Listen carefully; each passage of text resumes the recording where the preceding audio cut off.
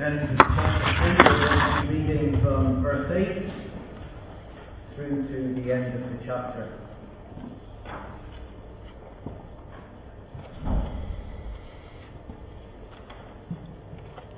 The Word of God is a matter of life and death in terms of how we receive it. So may the Lord help us now receive His Word, and may He encourage us. Let's hear God's Word. Chapter 3, verse 8. Then the man and his wife heard the sound of the Lord God as he was walking in the garden in the cool of the day. And they hid from the Lord God among the trees of the garden. But the Lord God called to the man, "Where are you?" He answered, "I heard you in the garden, and I was afraid because I was naked, so I hid." Then he said, "Who told you you were naked? Have you eaten from the tree from which I commanded you not to eat?" The man said, "The woman you put here with me, she gave me some of the fruit from the tree, and I ate it." Then the Lord God said to the woman, "What is this you have done?" The woman said, "The snake deceived me, and I ate it." So the Lord God said to the snake, "Because you have done this, cursed are you above all livestock and all wild animals. You will crawl on your belly and you will eat dust all the days of your life. And I will put enmity between you and the woman, between your offspring and hers. He will crush your head, and you will strike his heel." To the woman he said, "I will make your pains in childbearing very severe. With painful labour you will give birth to children. Your desire will be for your husband, and he will rule over you." To Adam he said, "Because you listened to your wife and ate from the tree about which I commanded you, you must not eat from it. Cursed is the ground because of you. Through painful toil you will eat food from it all the days of your life. It will produce thorns and thistles for you, and you will eat the plants of the field. By the sweat of your brow you will eat your food, until you return to the ground, since from it you were taken. For dust you are, and to dust you will return." Adam named his wife Eve, because she would become the mother of all the living. The Lord God made garments of skin for Adam and his wife and clothed them. And the Lord God said, "The man has now become like one of us, knowing good and evil. He must not be allowed to reach out his hand and take also from the tree of life and eat and live forever." So the Lord God banished him from the Garden of Eden to work the ground from which he had taken him. After he drove the man out, he placed on the east side of the Garden of Eden cherubim with a flashing sword, flashing back and forth to guard the way to the tree of life. Well, let's keep our Bibles open there and we'll pray together. Father, your word is good for us, and yet sometimes we recognize that it is hard because it reveals truth about us and who you are. So we pray that you will give us a heart that will accept your word to us today and submit to it, that we would be humbled by you and you would lift us up as we look only to you. So help us now, we pray. Amen. Well, it was all so crystal clear, wasn't it? Look at chapter 2, verse 16. The Lord God commanded the man, "You are free to eat from any tree in the garden." Such was God's generosity and kindness and provision. You can eat anything. But, verse 17, "You must not eat from the tree of the knowledge of good and evil, for when you eat from it, you will certainly die." A simple command. A test to show love and loyalty to God. But then came the deception. Chapter 3, verse 4. You will not certainly die, the serpent said to the woman. For God knows that when you eat from it, your eyes will be opened and you will be like God, knowing good and evil. The prospect of being like God was too great. The thought of deciding for themselves what is good and evil was too enticing. And they believed the lie, questioning God's word, doubting God's goodness, desiring God's place. What was meant to be an expression of trust in their loving Creator turned out to be the first steps of open rebellion. That simple act of eating the fruit meant man had replaced God with himself. They had pushed God from his throne and shouted in defiance, I don't need God because I am God. But it's a lie, isn't it? Replacing God with ourselves is not a simple change in regime. It's hell. It's hell. 4 words are going to summarize our text this morning. 4 words to summarize the consequences of man's rebellion. Here's the first: conflict. In the beginning, everything was good. Man created to reflect God's glory, enjoying his relationship with God. But when God's word was rejected and their word was put in place, then conflict came. We see this conflict in a number of ways. First, there's conflict with God. Look at verse 8. The man and his wife heard the sound of the Lord God as he was walking in the garden in the cool of the day, and they hid from the Lord God among the trees of the garden. The joy and intimacy of knowing God, of walking with God in the garden, has now been completely reversed. Instead of trust, there is fear. Instead of openness, there is hiding. They neither want God, nor are they looking for God. They're running and hiding, covering themselves in lies and deception. Their friendship with God has turned to enemies of God. The conflict also came with self. Look at verse 9. The Lord God called to the man, "Where are you?" He answered, "I heard you in the garden, and I was afraid because I was naked, so I hid." Fear and hiding. All of a sudden, man has become conscious that something was not right. He's now racked by his guilt and shame, no longer at peace with himself, trying to cover over what he doesn't like. We might think of Adam's fig leaves and how they've become our mask. The things that we present to other people to cover over our faults, our flaws and failures. Desperately trying to fit in and measure up. We're at war with ourselves. We set standards that we cannot meet. We seek desires that never ever fulfill. We're not at peace with ourselves. There's an inner turmoil.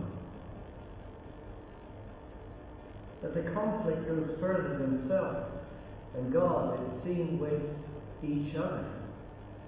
We've seen, haven't we, over the first few chapters, how God's design for the sexes, for male and female, was a beautiful fit. Man working, woman helping, together they served the purpose of God. The husband guarding and providing, the wife encouraging and supporting. Equality was nurtured, difference was celebrated. But now, look at verse 16. To the woman he said, "I will make your pains in childbearing very severe. With painful labour you will give birth to children." And then notice this, look at the end of verse 16. "Your desire will be for your husband." The desire of the woman is the same desire that sought to control Cain. Have a look, just jump ahead to Genesis chapter 4, the next chapter on. Genesis chapter 4, verse 7. We're going to come to this next week. But just thinking about where it says, the woman's desire will be for her husband. The same thing is repeated here, but look at how it's put. Chapter 4, verse 7. If you do what is right, will you not be accepted? But if you do not do what is right, sin is crouching at your door. It desires to have you. Sin desires to control you, but you must rule over it. You must be the one that controls sin. Back to Genesis 3. You see, sin seeks to control and rule in harmful and negative ways. So the woman's desire for her husband is actually a desire to control, to manipulate, to get over her husband. Instead of gentleness, she becomes bossy and nagging and pouting, undermining his lead by exercising an autonomy. Everything becomes a fight within the relationship. As for the husband, look at the end of verse 16, chapter 3. It says there, the husband will rule over you. Rather than a rule which is serving and sacrificial and giving, it's a rule that now becomes domination and control. Instead of nurturing his wife so that she will flourish and that she will become all that God intends, he will crush her and break her. Such rule is abusive and harsh. Can you see how everything is about control? One trying to get over her husband, the other one trying to keep her down. This is the conflict we see played out in marriages all around us. And more generally between the genders, between male and female. Instead of teamwork and togetherness, men and women are in this fight, in this battle to rule the world. It's destructive. And it's an ugly battle. The conflict rages on. Not just between each other, but with the world as well. Look at verse 17. To Adam he said, because you listened to your wife and ate fruit from the tree from which I commanded you, you must not eat fruit from it. Cursed is the ground because of you. Through painful toil you will eat food from it all the days of your life. In the beginning God had said to the man and the woman, subdue the world, rule over it for your good and blessing. Now those roles have been reversed. It's like the world is now ruling over man and crushing him. Verse 18. It will produce thorns and thistles, brokenness, suffering. The world is broken. It's in conflict with man. Floods and famine, hurricanes and tornadoes, sickness and disease. Everything is now decaying. It's all distorted. There is another conflict. A conflict with Satan. But we're going to come back to him in a minute. But all these conflicts, conflict with God, with self, with each other, with the world, aren't they all experienced to some degree or another in our lives every single day? The struggle and the suffering, the conflict rages on with increasing intensity. And there's only one winner. Who's the winner? Chapter 3, verse 19. By the sweat of your brow you will eat your food until you return to the ground, since from it you were taken.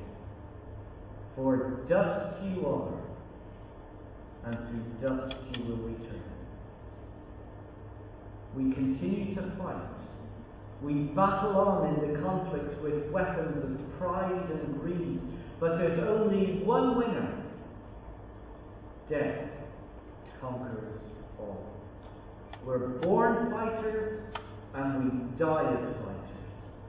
The conflict ends in death. For every one of us.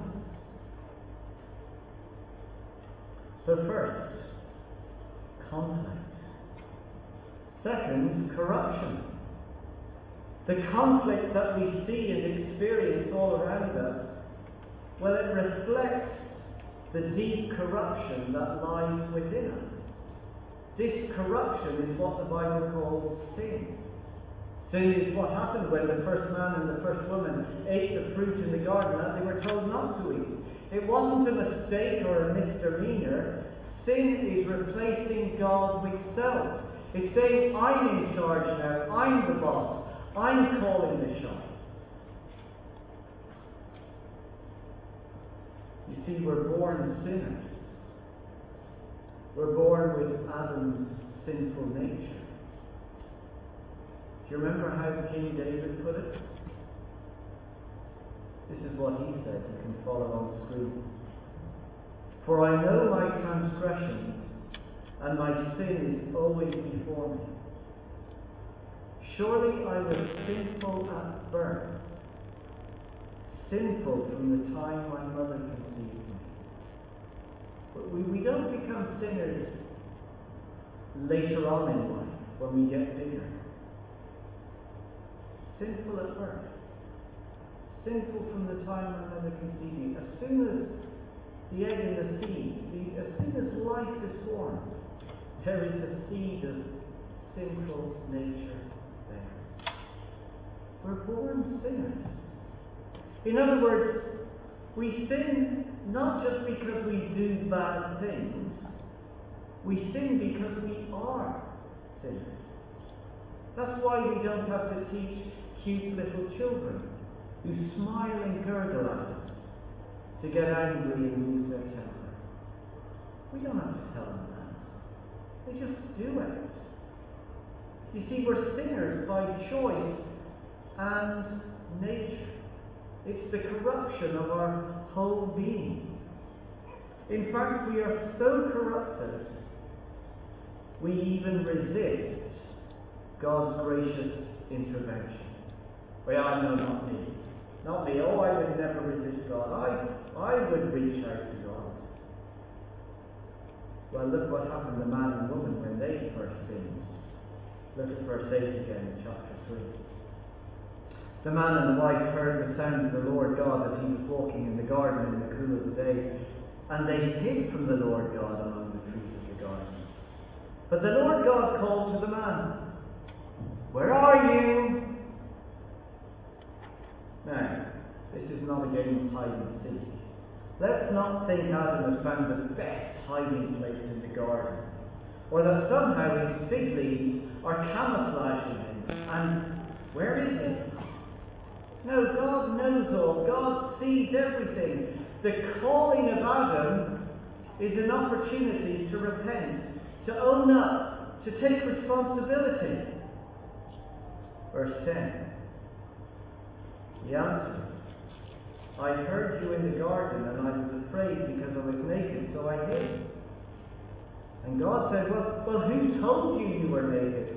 Have you eaten from the tree from which I commanded you not to eat?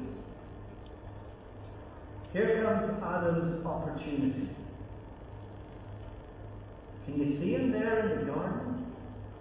Falling down on his face before God. "Yes, Lord, I did eat from the tree that you told me not to eat. I disobeyed you. I didn't do what I was commanded. I failed to guard and protect my wife. Forgive me, Lord, for I have sinned." I mean, that's what we would have done, isn't it? No, instead of confessing to God, he blames God, verse 12. The man said to the woman, "The woman, this beautiful gift that God has given her, you put her here with me. I mean, if you got the design better, it would have been better. She gave me some of the fruit from the tree, and I ate You see, it's never our fault, is it? It's always somebody else or something else. And it's not just the men who do the blaming either. Verse 13. Then the Lord God said to the woman, "What is this you've done?" The woman said, "The snake deceived me. It's him." And I ate. That's how corrupted we are. We don't like to take responsibility. It's always something or someone else's fault. Pressure at work. That's the reason I had an affair. I mean, if pressure wasn't so great, I would have been alright. The car cut in on me. I wouldn't have got angry, but he was a really bad driver. She started. I'm tired. There's something we can learn here. Proverbs puts it like this: whoever conceals their sin does not prosper, but the one who confesses and renounces sin finds mercy. Searching, isn't it? Are we concealing something? Are we hiding from God today? God came looking for the man and woman. Why? Because He longed to restore. Here was an opportunity to confess, not conceal. The problem is we're no different. We don't like to confess. We prefer to hide and cover. We're corrupt.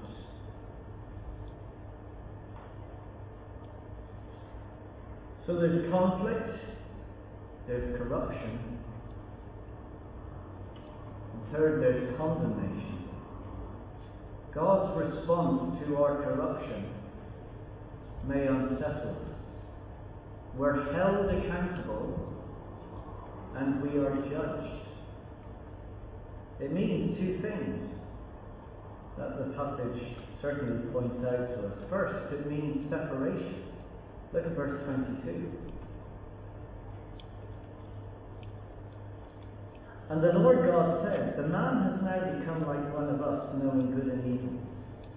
He must not be allowed to reach out his hand and to take also from the tree of life and eat and live forever." In the garden that God had made, man and woman enjoyed life in all its fullness, a life full of goodness and blessing. They were eternally satisfied. Now God comes and says, they mustn't be allowed to eat from the tree of life. They mustn't be allowed to live on. In fact, they were to be cut off from the source of life itself. Verse 23. So the Lord God banished him from the Garden of Eden. They are banished, separated from God. You see, God alone gives life. Not just physical life that He sustains us now with the breath that we breathe, but He gives us spiritual life, the life that we were made for, a life with God. But sin has broken in and has crushed and destroyed that relationship. That's the judgment we now face. We are banished, shut out, denied access. And that's what every human being is born into, a life without a relationship with God. It's not we start out in a relationship with God and somehow make it bad. We are born into a life without God. A life that is unfulfilled and never satisfied as we go searching and striving. Instead of joy and peace, because of our corruption, we live under the judgment of God, separated from the one who alone can give what we truly need. Now we might think, what's the big deal? It was just a little thing, wasn't it, really? Isn't it just a bit over the top? Surely God, of all people, could put up with a few lies and the odd tantrum. I mean, it doesn't. Why bring it to attention? Why can't God just overlook what's going on and just ignore it? It would be so much easier. But here's the answer. God loves us too much. He loves us too much. You see, to ignore sin or to overlook sin is to deny God His justice. Imagine if God were just to turn a blind eye. The fruit is taken. Oh, I didn't see that, really. You know, you can have access to the tree of life. It's all right.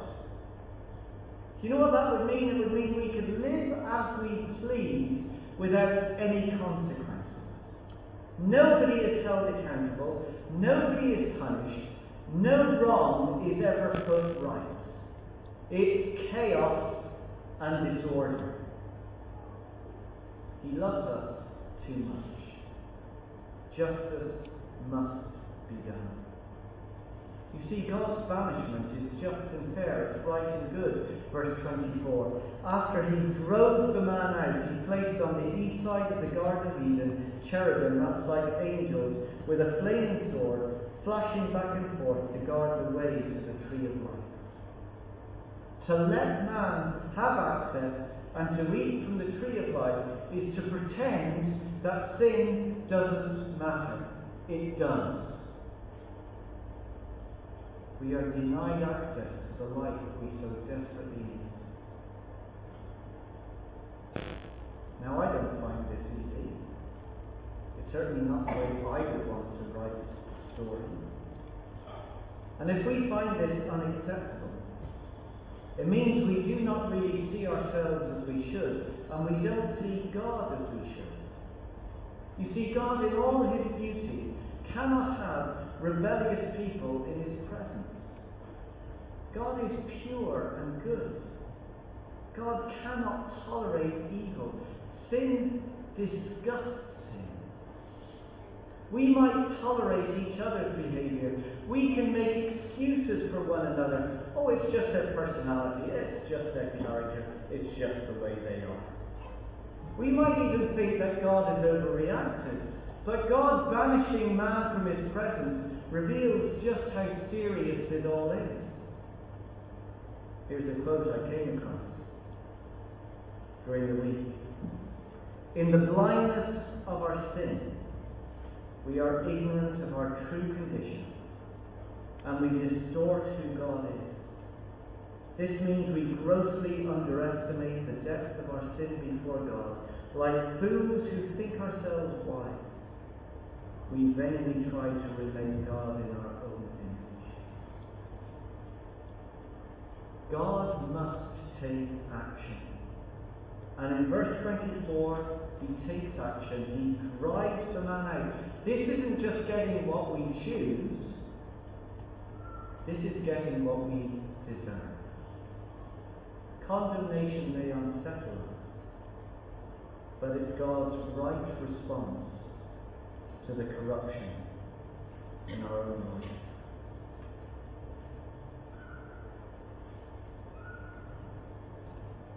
Fourth, crushing. As God condemns and judges, God also makes a promise. You see, in the darkness of this chapter in Genesis 3, there is a beam of glorious light. And it comes to us in verses 14 and 15. Have a look at verse 14. The Lord God had said to the serpent, because you have done this, because of your deception, cursed are you above all livestock and all wild animals. You will crawl on your belly, you will eat dust all the days of your life. Satan is cursed. Whatever he was before, he is now humiliated, brought low by the Creator God. The one who thought himself crafty and clever is now put in his place. But there's something more. Verse 15. And I will put enmity between you and the woman, and between your offspring and hers. He will crush your head, and you will strike his heel. Well, there's a strange verse. What does that mean? Well, first there's the promise. There will be enmity. There will be conflict. We talked about conflict with God, with ourselves, with each other, with the world. There will be conflict between Satan and the human race. That will go on. He may be cursed and humiliated, but he has not given up his deception. People are still believing his lie. You can be like God. But God is not done. A victorious champion has been promised. Look at what is said at the end of verse 15. He will crush your head. So God is talking to Satan. He will crush your head, Satan, and you will strike his heel.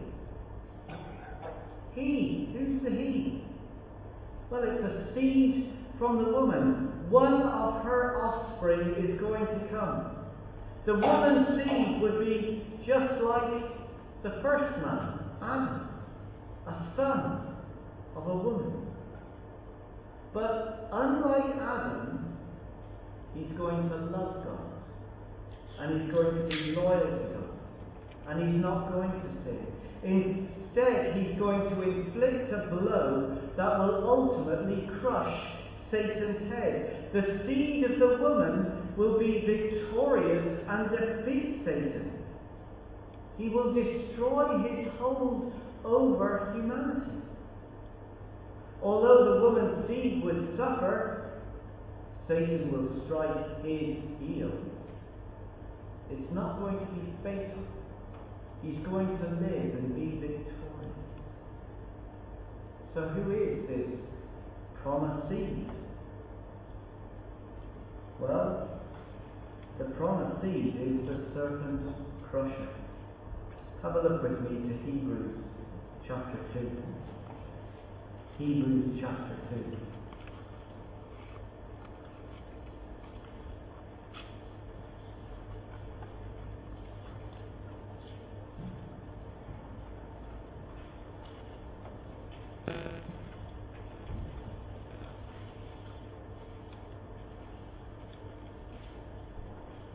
As we read through from Genesis towards the New Testament, we meet those whom God has raised up. Seed of the woman, offspring from the woman, whom God uses to crush his enemies and trample on the head of the wicked. But the problem is, every one that comes is equally wicked. None of them deliver that once and for all fatal blow. That is, until we meet Jesus. Chapter 2, verse 14. This is speaking about Jesus. Since the children, that is, humanity, since they have flesh and blood, he, Jesus, shared in their humanity, so that by his death he might break the power of him who holds the power of death, that is the devil, and free those who all their lives were held in slavery by their fear of death. Satan promised life. Death is what came. Instead of being like God, we have been separated from God. But here is one who has come and who has delivered the fatal blow, Jesus, the serpent crusher. And how did he win the victory? Look again at verse 14. By his death, he breaks the power of him who holds the power of death. You see, Satan comes as the prosecutor, pointing out all our sins. Look at him. He's failed. She's failed. What do they deserve? They deserve death and separation. Shut out. That's what they get. And Jesus comes. He says, no, I've died their death for them. Jesus comes to us in the person of himself, a human being just like Adam, except he loved God and was loyal to God. Look at verse 17. For this reason he had to be made like them, fully human in every way, in order that he might become a merciful and faithful high priest in the service of God, that he might make atonement for the sins of the people. You see, the condemnation that we deserve fell on Jesus. Jesus was treated as sinful and corrupt for me. He died my death and was banished and separated from the Father so that I might be welcomed in. Through Jesus, we now have access to true life, a relationship with God, reflecting His glory and enjoying His presence. Yes, Satan did strike Jesus' heel. Jesus was crucified and died, but that strike was not fatal, because 3 days later Christ rose again from the grave, proving his victory over Satan and death. In Jesus, we have the life of fullness. How can this life be mine, and how can this life be yours? Well, it comes through trust. It comes through faith in God's promise. Just go back with me, please, to Genesis chapter 3. Genesis chapter 3. The announcement of the serpent crusher was made to Adam. God had said a seed would come from the woman who would crush Satan's head. And as God pronounced his judgment, he also promised salvation. God's promise was so clear. And so in an act of faith, look at chapter 3, verse 20. Adam named his wife Eve. Eve means living, because she would become the mother of all the living.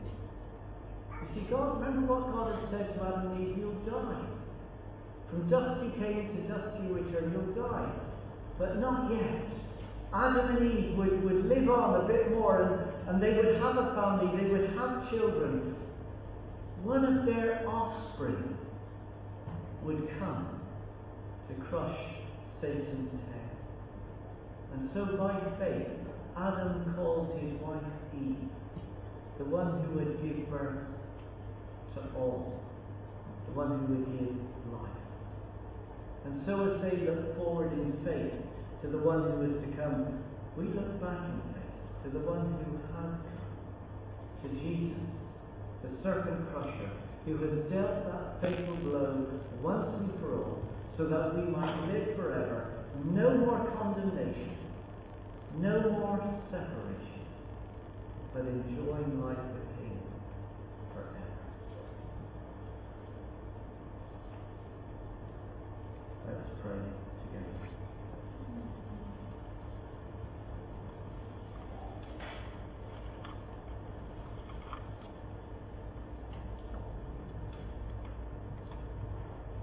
Father, we stand back and see the mess that sin has caused. Conflict, corruption of our own life, deserved condemnation.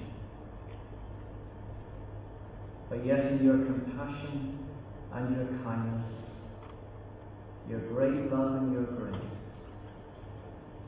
you have sent to us the serpent crusher, the Lord Jesus, the one who has dealt that final blow once and for all, so that we might have life today.